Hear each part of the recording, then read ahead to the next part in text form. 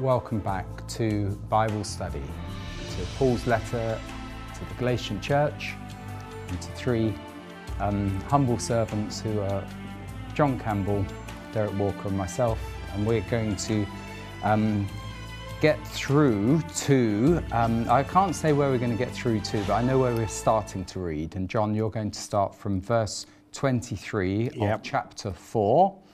And as they say, God only knows where we'll get to by the end of the programme. So John, you'll read and Derek will pray.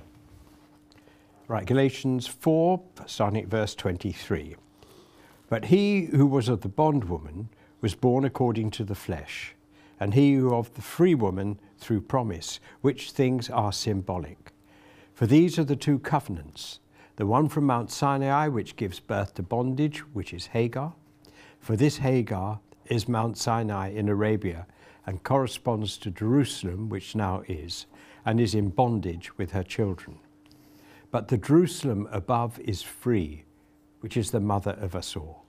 For it is written, Rejoice, O barren, you who do not bear, break forth and shout, you who are not in labour, for the desolate has many more children than she who has a husband.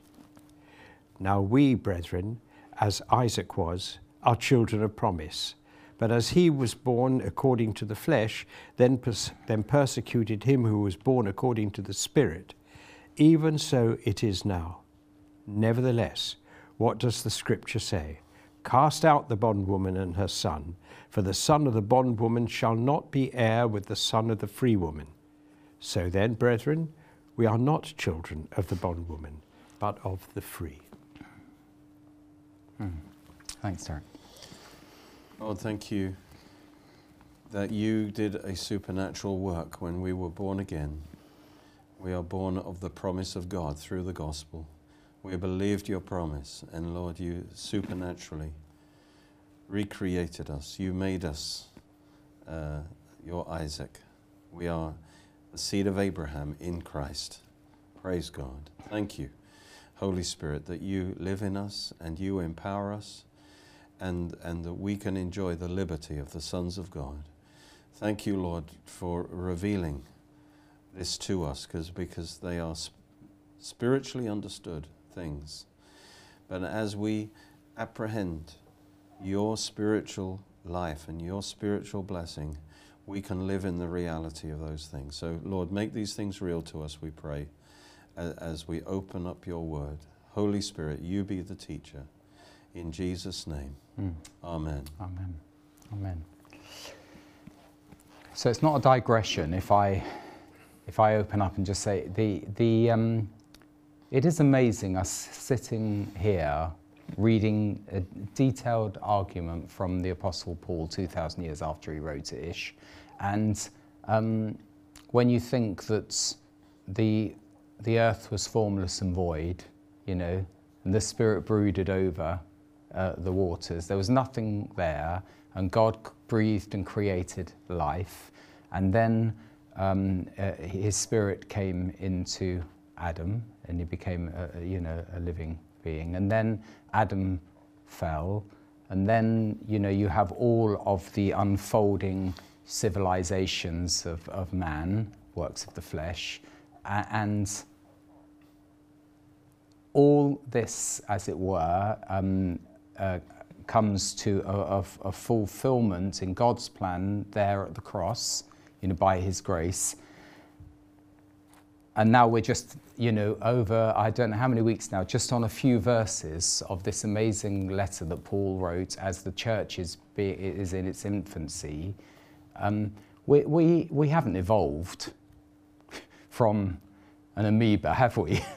It's just ridiculous to think that this level of detail, that's sort of engaging our spirits in the spiritual realm, is evidence that we have not just turned up by chance mutations through some random process.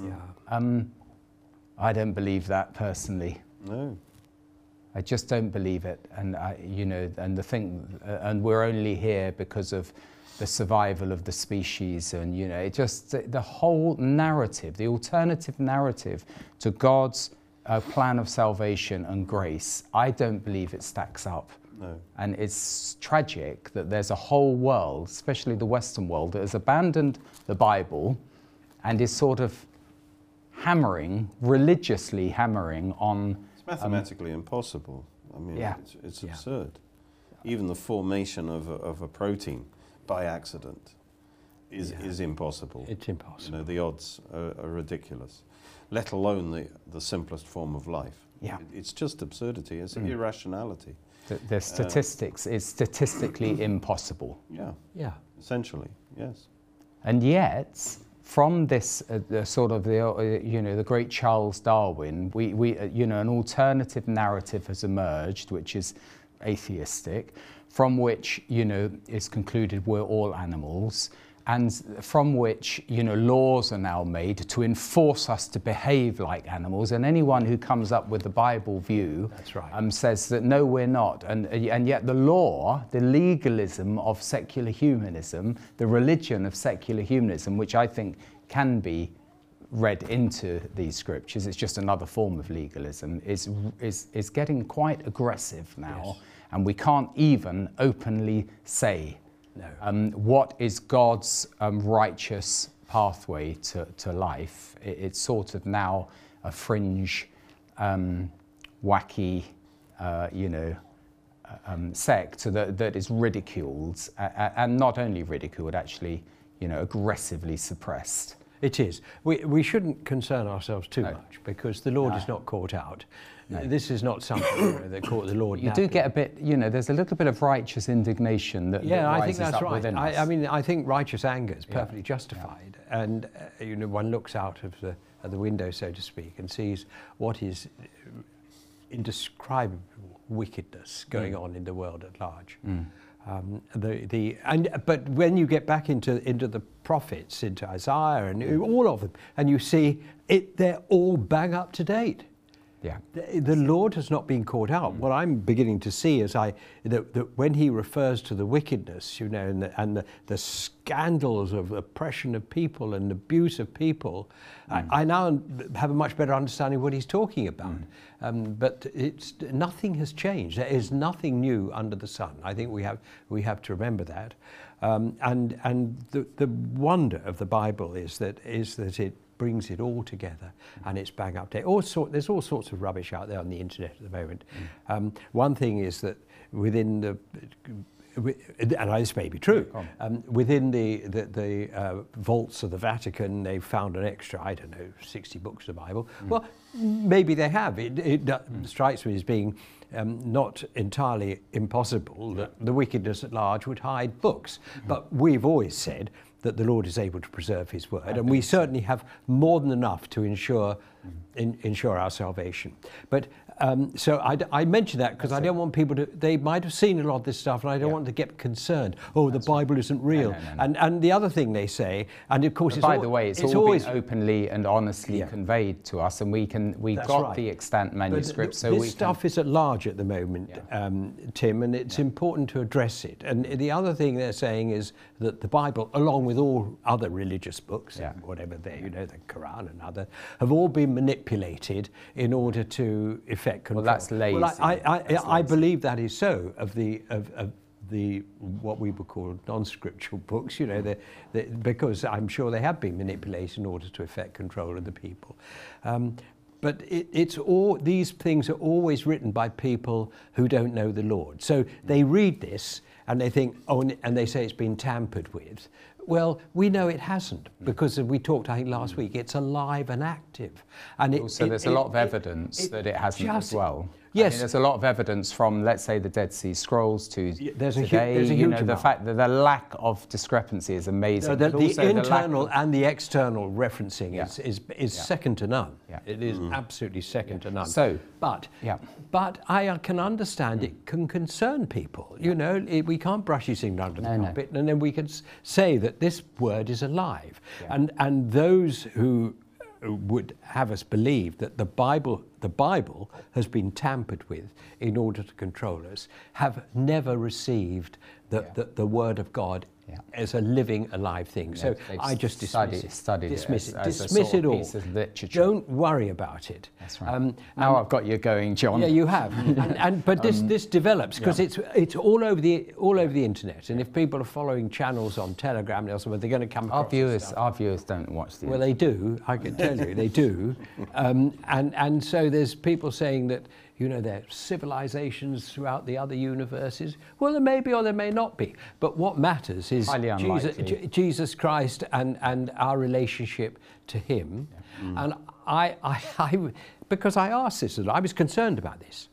I was concerned momentarily for myself until I applied my mind to the matter. And for other people who could be very concerned that there are other forces manipulating us and that the Lord is not really the Lord at all. He's a figment of the imagination. So I said to the Lord in the shower, which is where I often talk to him, Lord, John, don't reinforce their suspicions now with your anecdote. Listen. I said to the Lord, Lord, this concerns me. How can I, to my brothers and sisters, refute all this stuff that's going on? Because it is confusing. Is it possible that you are not God, you're some sort of mighty superior being?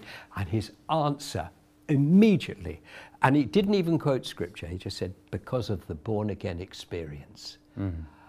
That's right. That's unanswerable, isn't it? Absolutely, totally unanswerable. And it was immediate, the answer to my query. Great. So, you know, of course, we've got our challenges today, but Paul had the challenge then. It's interesting that Paul himself, he understood legalism, you know, intimately. He knew, he knew the scriptures. He knew, as it were, the other side. He was one, and so he's really able to sort of forensically unpack it to the point that he knows the story of Mount Sinai. He knows the story of Abraham and Ishmael and Isaac.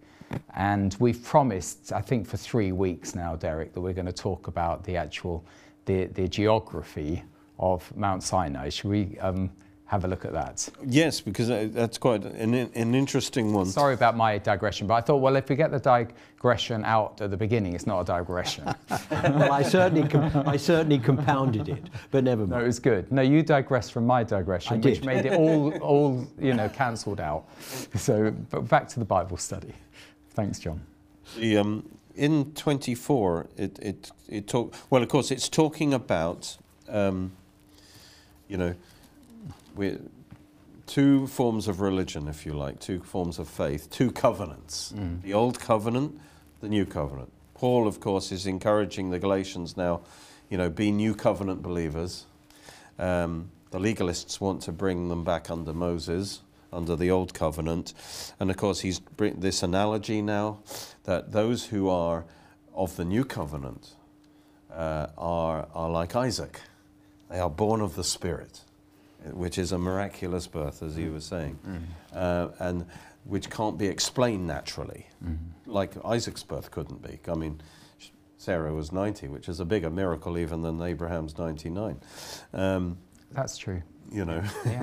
and also, versus Ishmael, which is a purely natural birth of the flesh, and so your religion is either natural, which is just you and your own strength trying to keep these laws. You're an Ishmael, or you're an Isaac. You have a supernatural birth through receiving the promise of God. And that is related to the Old Covenant or the New Covenant. Last time we saw that the New Covenant headquarters is actually the New Jerusalem in heaven, and that's where the blood of Jesus has been, the covenant's been established through the blood being taken to the heavenly holy of holies. Now we come to the Old Covenant. He's saying now on the other side of the equation, if your religion is based on the Old Covenant, then your headquarters, if you like, is Mount Sinai. Historically, it's Mount Sinai. And then he goes on to say it's actually the earthly Jerusalem at that time. Yeah. All these false teachers, legalistic teachers, were coming out from Jerusalem. That was their headquarters. So it brings us to Mount Sinai. And he says in verse 24, these are the two covenants One, Sarah is like the new covenant, but the one from Mount Sinai, which gives birth to bondage, which is Hagar. And by the way, what it means is, if you are born of the Mount Sinai covenant, if that's your identity, Mount Sinai, or the law of Moses, gives birth to children of bondage. That's quite significant, isn't it? Because Hagar was a slave, a bond servant, which made Ishmael such, but it's as though all of her descendants are spiritually in bondage. That's your spiritual DNA, is a bondage. And so we have Hagar, and it's all picture language, you see, Hagar. And now it brings in the fact that Mount Sinai, verse 25, for this Hagar is Mount Sinai, which is where the Old Covenant law was given, in Arabia. Yeah. In Arabia. Quite interesting it says that, in Arabia, isn't it? Yes, and that's so is Arabia, does it cover the Sinai Peninsula, Arabia, or well, because we're getting onto a bit of Ron Wyatt. So this is where we get to an interesting digression. Yeah. And I would say the Arabia here is talking about what we would call Saudi Arabia. That Mount Sinai is really in Saudi Arabia. And how do we know that? Okay, just looking at the Bible, apart from, there have been modern developments, as that you alluded to. But just talking about the Bible, Moses fled from Egypt. And he fled not to the Sinai Peninsula, he fled across the Sinai Peninsula to Midian. Now we know for an absolute fact that Midian is in Arabia, in Saudi Arabia. It's northwest of Arabia. Okay, that's where he then lived for 40 years as a shepherd. Right, and we know that he was taking his sheep for a walk. And he comes to the mountain of God, Mount Sinai. Now where he has the revelation of the burning bush. Exactly. And the name of God, I am. Exactly. And so that should tell you right there, you don't have to be a genius, that Mount Sinai is in Midian, in the area of Midian. You know, the idea that he took his sheep 225 miles to pasture on not a very good pasture ground at the bottom of the Sinai Peninsula, and then so it's a round trip. So those who argue that miles. the biblical Sinai is Mount Sinai in the Sinai Peninsula, are they also arguing that that's where Midian is? No, no, they're not. No, nobody questions. So it's a complete inconsistency. It's absolute nonsense, of course. But where we get, and even like Josephus, Philo, they all talk about, it being out towards Arabia. Okay, so where does this traditional Mount Sinai come from? It only came from the Byzantine time, right? 400, 500. And is that because AD. it was quite handy for pilgrim tourism? I don't know why. It is quite handy because it's quite a long way down into Saudi Arabia. So if it was the Byzantines, there was this tradition of setting up, like St. Catherine's Monastery, these places which are handy, for travellers. So you can visit Jerusalem, you can visit Sinai, you can visit Nazareth. I'm not sure how handy it was, but certainly... Well, it's relative to the place in Saudi Arabia. Somehow it happened. I mean, there was a monastery down that way, and somehow... That's St. Catherine's, Somehow it happened. The tradition goes that Helena, although there isn't necessarily a lot of proof for this, that the Constantine's mother decided... That's right. It was that one. She had quite an influence on where these places are. Like we talked about the Holy Sepulchre Church, she was, there's some St. Helena's chapel there. She had quite an influence on where these shrines were set up. And so it's possible she was the origin of it. But the only actual solid historical evidence even comes from about 400 and something, 500 AD. It's very late tradition. Yeah, so that's my point, because John, you were talking earlier about the sort of reliability of God's word, and there were oral traditions and historic traditions, and I know even through the Old Testament there were chapters, as it were, of time which are not recorded, where I suppose things could have been You know, the ball could have been dropped in terms of the archaeology. It's still quite strong. You know, if you go to the biblical account, and when Paul says in Arabia, that's a good place to start, isn't it? You know, if he says Mount Sinai in Arabia. Oh, yeah, I see what you mean. Yeah. Sorry, I Yeah. wasn't quite sure where you were That's coming right. to. No, I sometimes don't know myself. You know, Yeah. you know me. Yeah. If Paul says it's in Arabia, that's it, as Yeah. far as I'm Yeah, concerned. exactly. A good question, you know, a question has been Because answered. the higher critics would say, oh, well, I you know, know, for yeah. Moses, you know, it's obviously he went through the reeds of, you know, Yeah, wherever the Suez Canal. Tedious, isn't it? Where that, so it's much easier to cross there. And so that's it's, in other words, it wasn't a great miracle of the Red Sea being parted. The Red Sea was this sea of reeds. Yes. This sort of, Go on, yeah. no, I was going to say the weight given and the honour given to scholars is sort of as we came out of the Reformation into more bondage. This is part of it. The awe in which these scholars are held, and yet most of them are just mouthpieces of the devil. Don't believe. Don't believe. don't believe. You know, it's very important with those who translate the Bible. That's why the early translations, Tyndale, you Yes. know, and the Yes. King James Bible, there were people who absolutely believed in the literal Yeah. truth of God's word. What were you going to say? Because I cut Well, it across is you. the position of it. So Yeah. what you've got first of all is where Midian is. I mean, Yeah. and that's pretty clear by itself. The second issue that relates to it is where is the Red Sea crossing? Okay. That's it. Now, in the biblical, in the Hebrew, the crossing is called the Yam Suf. Right? Yam is sea, Suf is the key word here. All right. Now, in the Septuagint, it translates it because their geography wasn't very good. The Greek geography at that time, they translated it as the Red Sea, and that has been accepted that isn't the meaning of Yam Suf. All right. Now, a modern speculation that's become the in thing is that actually it should have been translated the Reed Sea, but that is very weak. The evidence for that is very weak.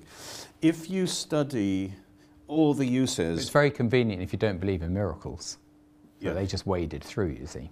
yeah. Yeah. Then how did they drown the Egyptian army? That's the other one. Yeah, well done. If you read all the descriptions of the crossing, it is a supernatural thing. Yeah. And it's in deep water. The language used for yam means a sea, means a body of water that is not some kind of low-level lake. Yeah. Yeah, you know what I mean? It is a sea. It is a deep body of water. And it's very clear that it's not just a normal wind that opened it up. It's God blew this thing, and there were walls of water going up high that were congealed. In other words, they turned to ice.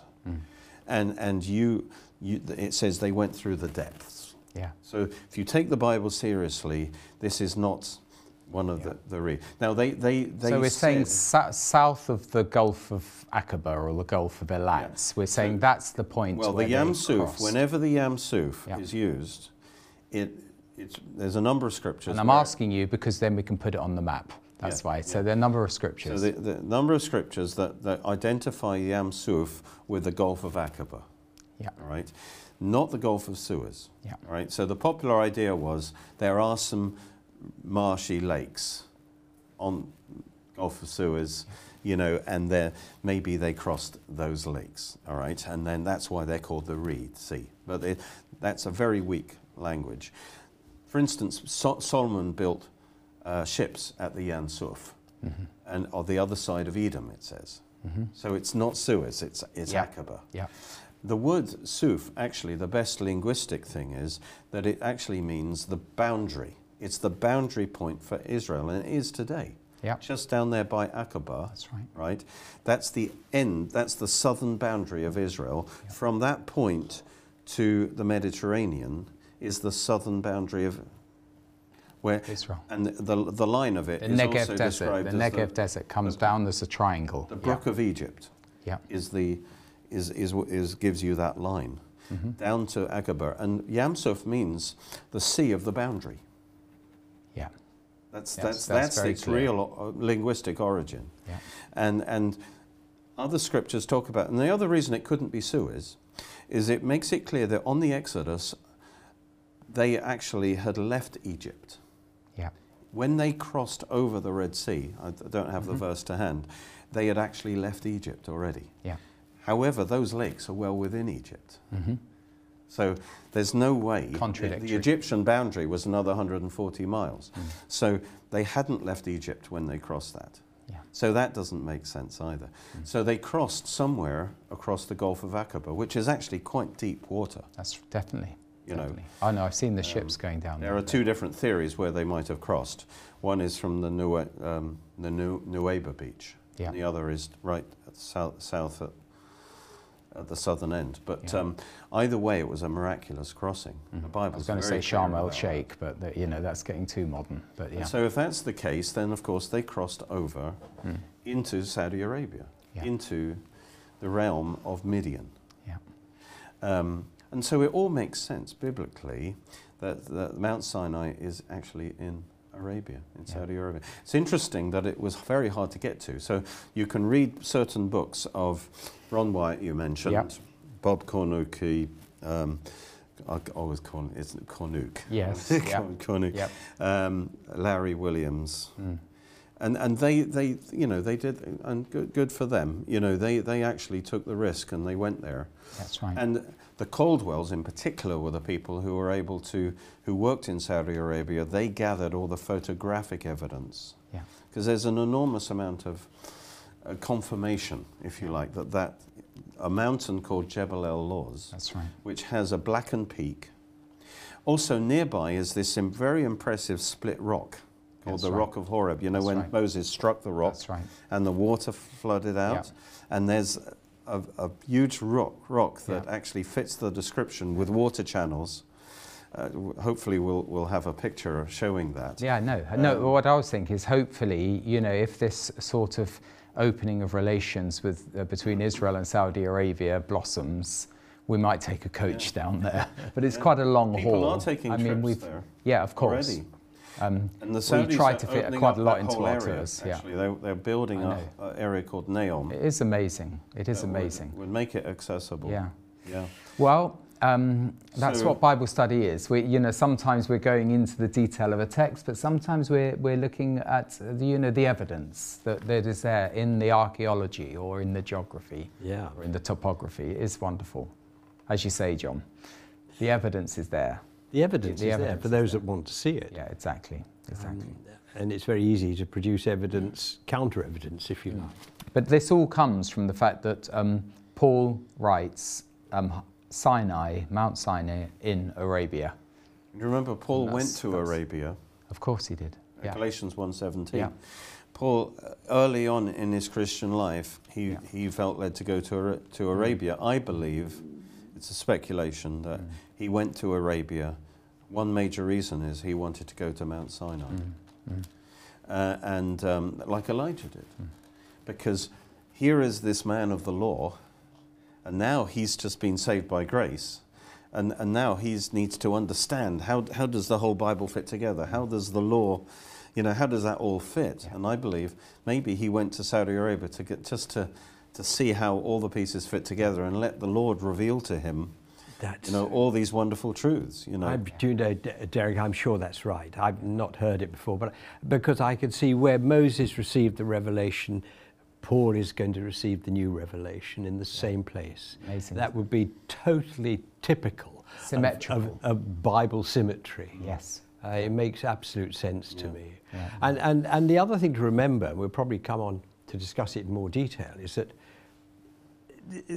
we're saved by grace. In theory, though not in practice, you could be saved by the law. The law is perfect. It is holy and right, and it is an alternative route, except you'll never make it. Yeah. You'll fall at the first fence. Yeah. But in theory, if we didn't have sin in us, as the Lord Jesus didn't, we could navigate the law and arrive at salvation. But we can't, because it's a practical and spiritual impossibility because of our condition. It's not that there's anything wrong with the law or the law. I make that point because there's nothing wrong with Mount Sinai and the giving of the law to Moses. Nothing wrong with it at all.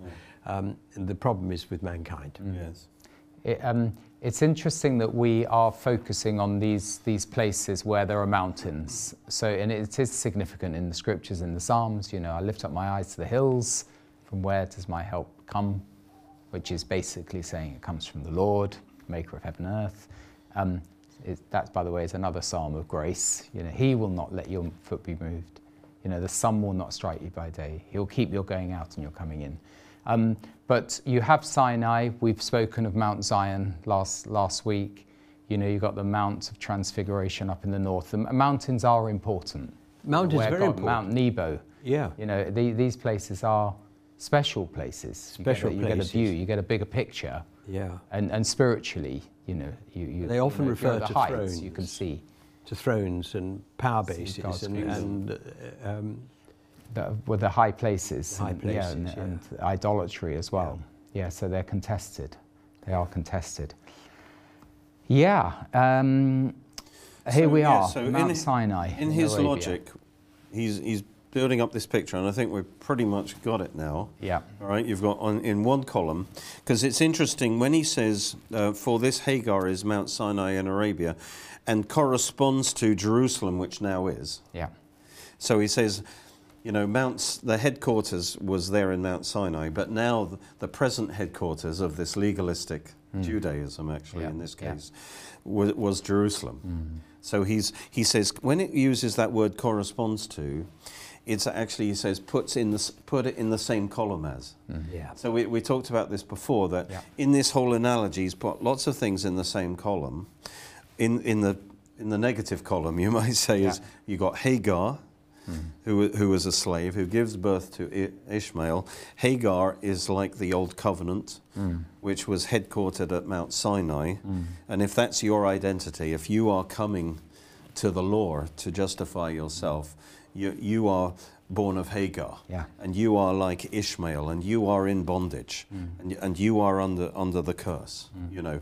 And then in the other column, of course, if you're born of Sarah, if you're an Isaac, you have a supernatural birth. You're born into liberty, and your headquarters is the New Jerusalem. You're a citizen of heaven, and you're under the new covenant. Exactly. In grace. Exactly. So could I throw this in? I thought I'd got my digressions out of the way earlier on, but there is a political movement today that says the present day Israel, the Jewish people, they take it from this passage, is of Hagar and Mount Sinai, and the Palestinian people, they're the living stones.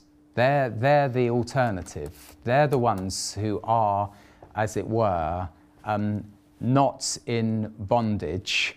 They're the ones who are actually the true inheritors of the land, and the other ones are imposters who have come, as it were, illegitimately into the land. I'm just saying that is a narrative. It comes out of the liberation theology camp, and it's still sort of tacitly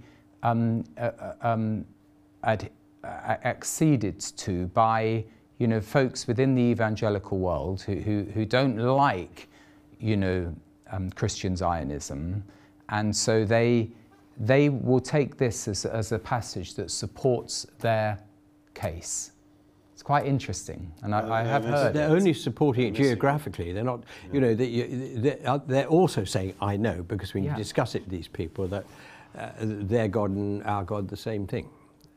Yeah, they don't see the contradictions in. So they're saying even though the Arab peoples, Palestinian Arabs, actually come, let's say, via sort of genealogically through Ishmael, they are the true spiritual inheritors of the land of Israel.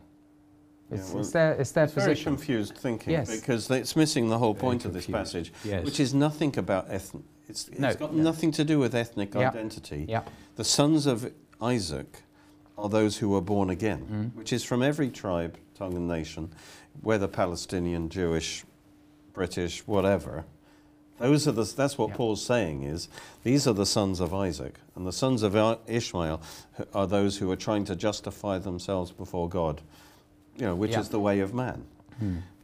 The issue of whose right is it to the land is a separate issue. All right, that's a that is the fact that the land was promised to Abraham, Isaac, and Jacob and their descendants. Yeah. Which is the Jewish That's people. right. That's right. You know, and nothing can change that. That's an everlasting covenant, and whoever are the genuine descendants of Abraham, Isaac, and Jacob, they will ultimately possess the land. I believe in the millennium.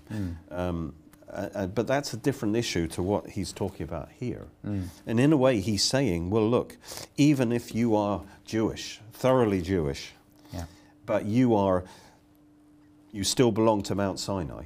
Yeah. You are like Ishmael, spiritually speaking. That's right. And even if you are absolutely not Jewish, but you are born again, you are like Isaac spiritually. Yeah. And that's the most important thing as far as our individual lives are concerned. There are other what they issues do is as they far as turn the national issue. Yeah, that's right. They turn it into a national issue. They say, well,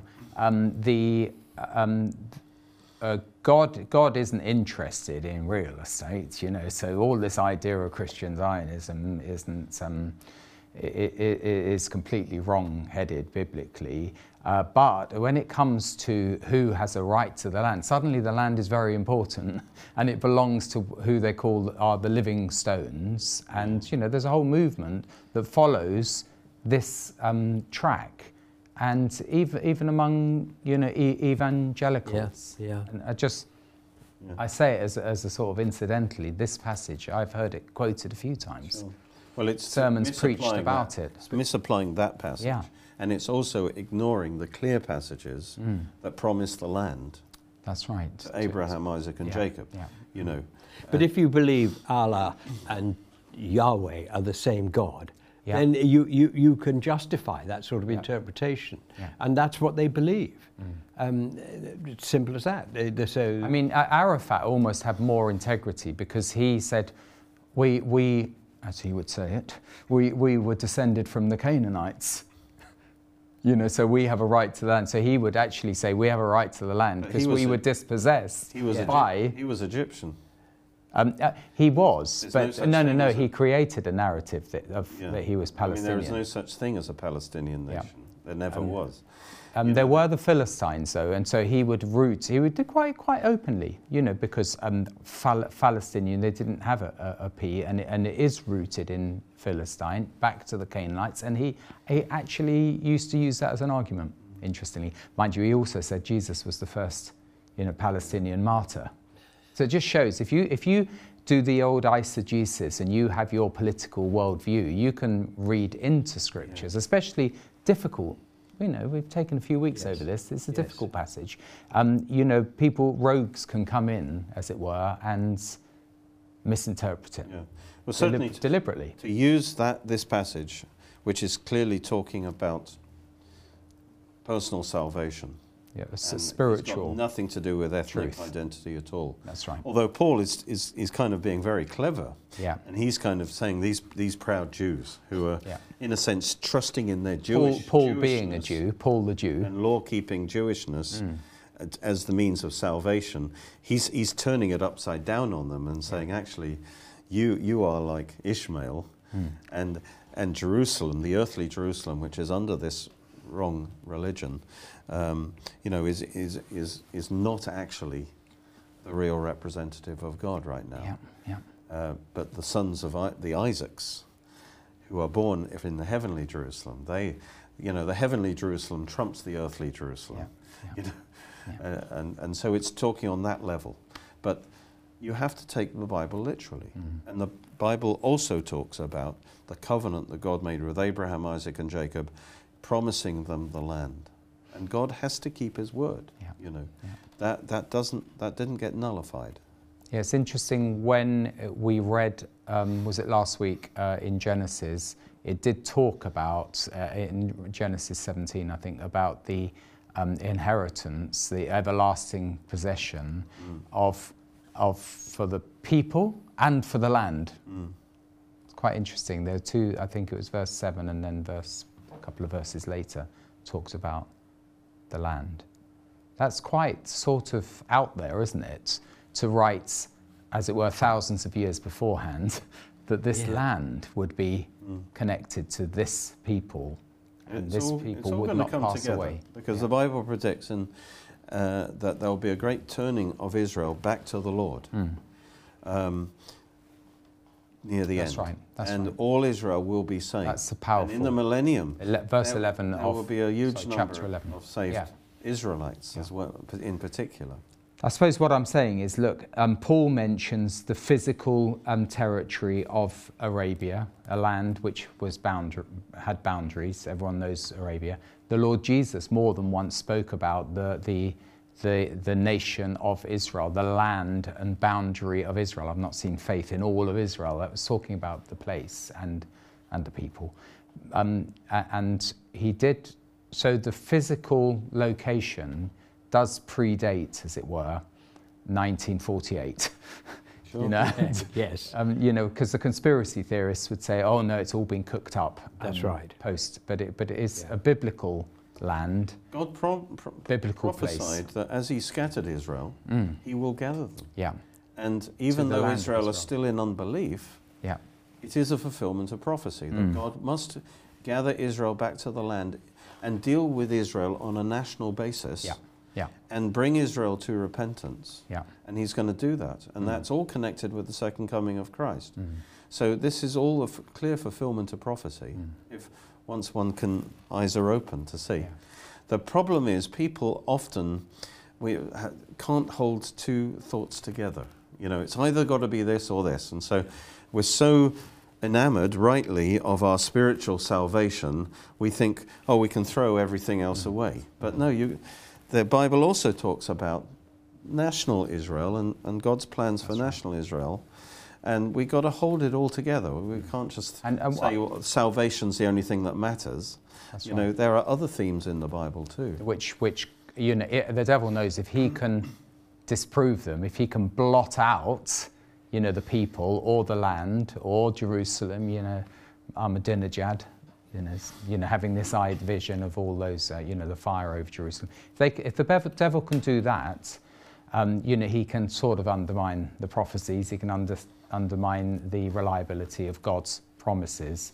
But what I find interesting is in our modern times, it hasn't been the Arabs, as it were, and Islam, Sunni Islam in the Arab world, in Saudi Arabia, that has been threatening Jerusalem.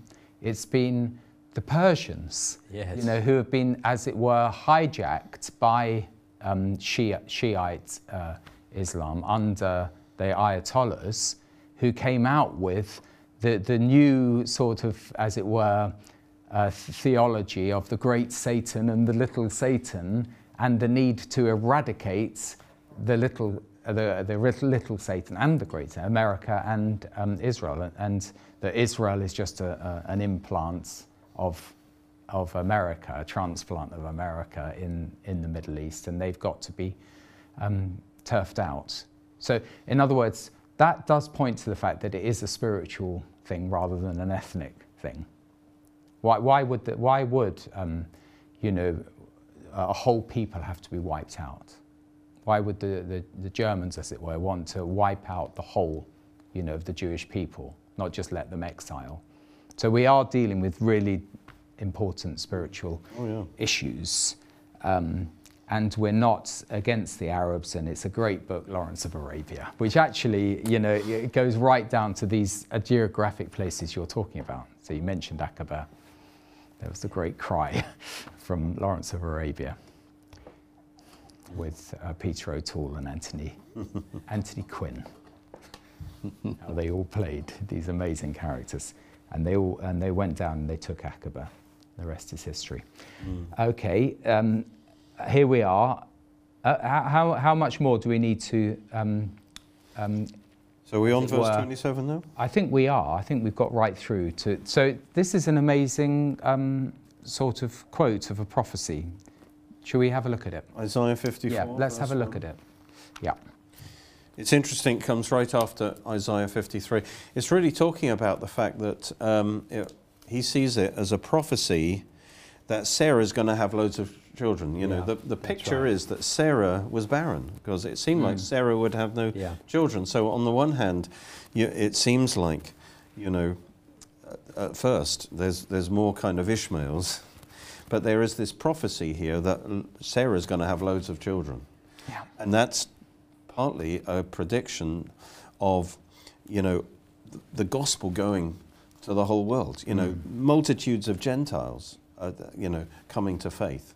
And ultimately, it's a prophecy that there'll be many Jews who come to faith too. In other words, Sarah, although it looks like, you know, legalistic religions having his way, there is this prophecy, and it's Isaiah 54 verse 1. So what's Isaiah 53? Yeah, exactly. It's the sacrifice of the Messiah. Yeah. This is the new covenant being established, and as soon as the new covenant is established through the death and resurrection of the Messiah, is this prophecy of multitudes being born From through a barren. Sarah, Yeah. as it were, From a barren woman. through this new covenant that right. Sarah represents. Yeah, Yeah. and so, if I read it from Galatians, Yeah. and then we can check So it. I've got a question from it, but let's read it. Rejoice, O barren, and it's talking about Sarah. Yeah. You who do not bear, break forth and shout. Yeah. For you who are not in labour, for the desolate has many more children than she who has a husband. So in other words, there's So going to be a Hagar was the one who multiplication. had a husband, in this case. I don't know Yeah. how, I can't really explain that. No, okay, that was my detail. difficult question. I've got it out. Go on, carry on. Yeah. It's basically talking about a woman who has, you know, has been barren. Yeah. Obviously, Sarah did have a Yeah. husband, so I'm not. Yeah, no. But anyway, but I think the issue is that Sarah wasn't able to bring children. But now, through Christ's coming, he has now established this new covenant, and there will be many Isaacs will be born. Yeah. I think that's the Yeah. gist of it there. More are the children of the desolate woman. Yeah. That's It's quite all- something. It isn't is. It's talking about Sarah and spiritual Yeah. Sarah. Yes. Okay. Yeah. So you couldn't answer that one. I think that it could be talking about more generally those who have a husband, not necessarily, and by that meaning those that Yeah. basically are fertile. Exactly. So I think there's- so. Yeah. I haven't looked into the Yeah. exact language, Yeah. but I suspect it will be something like that. Yeah. That they didn't have a husband that could give them children, like, you know. But he's saying the time is coming. It is amazing God how has a set Isaiah 53 is the epic. Actually, with Alan and Ian, we did 5 Bible studies. We thought that was a long time for one chapter, but on Isaiah 53, and then I think they did a DVD. How much, how many treasures there were in Isaiah 53 for us. But then Isaiah 54 starts with almost going back to Isaac and the miracle of Isaac's birth. It is a miraculous birth. It is absolutely miraculous, and it's so easy. Not a virgin birth, but it is a miraculous It- birth. exactly. It's so easy to forget that. Just think, Isaac was just born 15 years after Ishmael, but he was born by a miracle. Yeah. And it can't be talking about Mary, because Mary, as it were, she didn't have a husband, but she did have a husband, but she didn't have a husband, as it were, for the birth of the Lord Jesus, but she wasn't barren. Mary wasn't barren. And she had other children after the Lord Jesus. Yeah. Yeah. Yes, Remember, this is all in an allegory. So That's right. the prophecy could have been like a fulfillment of what I've from my reading, that Yeah. it's a prophecy to the Jews who were, as it were, barren in the Babylonian captivity, but God is promising them Yeah. that they will multiply again greatly. Yeah. But in the allegory, Paul is taking that and saying, look, this is also a prophecy that Sarah's going to have many children, that there's going to be a spread of the gospel of grace throughout the world, which was fulfilled. Yeah. Even Paul couldn't have even imagined how the gospel would have spread over the next 2,000 years to encompass millions of people. He was right there just at the beginning. Right. Yeah. But he was saying, look, this is the prophecy that Sarah will have many, many more children. Yeah, You yeah, know. yeah. Is the husband possibly thinking of Paul's treatment of the marriage and the law, and how when the husband dies, the law no longer has effect over the wife? Could it be an allusion to that the law is now dead, or you are dead to the law, rather, the law isn't dead, and therefore you don't have this aspect of your life. Instead, you're going to, out of the freedom of the gospel, going to produce millions upon millions of children. I haven't developed the argument properly to explain it, but it's just a thought. In the allegory, she who has a husband Yes, is the ones who are married to the law. that's right. That's right. That's right. That's what I'm saying. Yeah, exactly. Yeah. And although we have a husband, as it were, Christ, That's right. he's a heavenly rather than an earthly. Yeah. That could be it. Then. Yeah. So let's, in the last few minutes, look at verse 28, that we are children of promise. Yes, this is summarising what we've already said, really, exactly. isn't it? It's We, culmination. brethren, in case you haven't worked it out yet, he's saying. Have you, just Isaac ask the was. viewers, have you, after 4 weeks of this subject, have you worked it out yet? I think you have. Isaac is the child of promise. Yeah. That's us. We're the child. We're not a self-made man. Yeah. We are produced by the promise of God, the grace of God. Yeah. But as he, and then it goes on and talks about the relationship between flesh and spirit, which we'll probably pick up next time. But as he who was born according to the flesh persecuted him who was born according to the spirit, even so it is now. In other words, there is this spiritual fight, which was going on in Galatia, and he's now saying, look, the battle that's going on right now between me and these legalistic teachers, this is the battle between Ishmael and Isaac that goes back to Genesis 21. There's the flesh and the spirit are always opposing each other, whether it's in our own life or whether it's in the church world or wherever. So John, I'm about to gear up to ask you to just define again the promise. So children of the promise. We've spoken about the promises concerning the land and the physical descendants of Abraham. What is the promise? Well, the promise is that they will be adopted into the kingdom of God as part of God's family. The spirit of adoption which comes into us, which calls us to cry out, Abba, Father. And we talked a few weeks ago about how that is actually happening in our spirit. Our spirits are in constant communion with God. And we just want to tie into that. I think Derek talked about harmonies and melodies and something else. Oh yes, we love that. You remember that. Yeah. But also Jesus says, doesn't he? I forget exactly what he says. But to paraphrase it, what he says, because you're not children of God, you don't love me. Yeah. Is essentially what he said. They were in love with the law. They were in love with their legalities and lots of traditions which they had surrounded the law with. And that was much more important to them than the figure of God that was standing in front of them. Because their love of the law blinded them to the truth. Yeah. That's how it affected. They couldn't see Jesus for what he was because he didn't conform to their image of what God should be. And this is so often the case, isn't it? The man creates God in his own image. We've said it many times on Bible study. Man creates God in his own image and then demands that God form up and conform to that image. But you see, God won't do that, but there's someone else who's very willing to do it. And along comes the angel of light and says, I'll conform. Yeah. And don't worry, I'll teach you and I'll guide you in the way you should go. Yeah.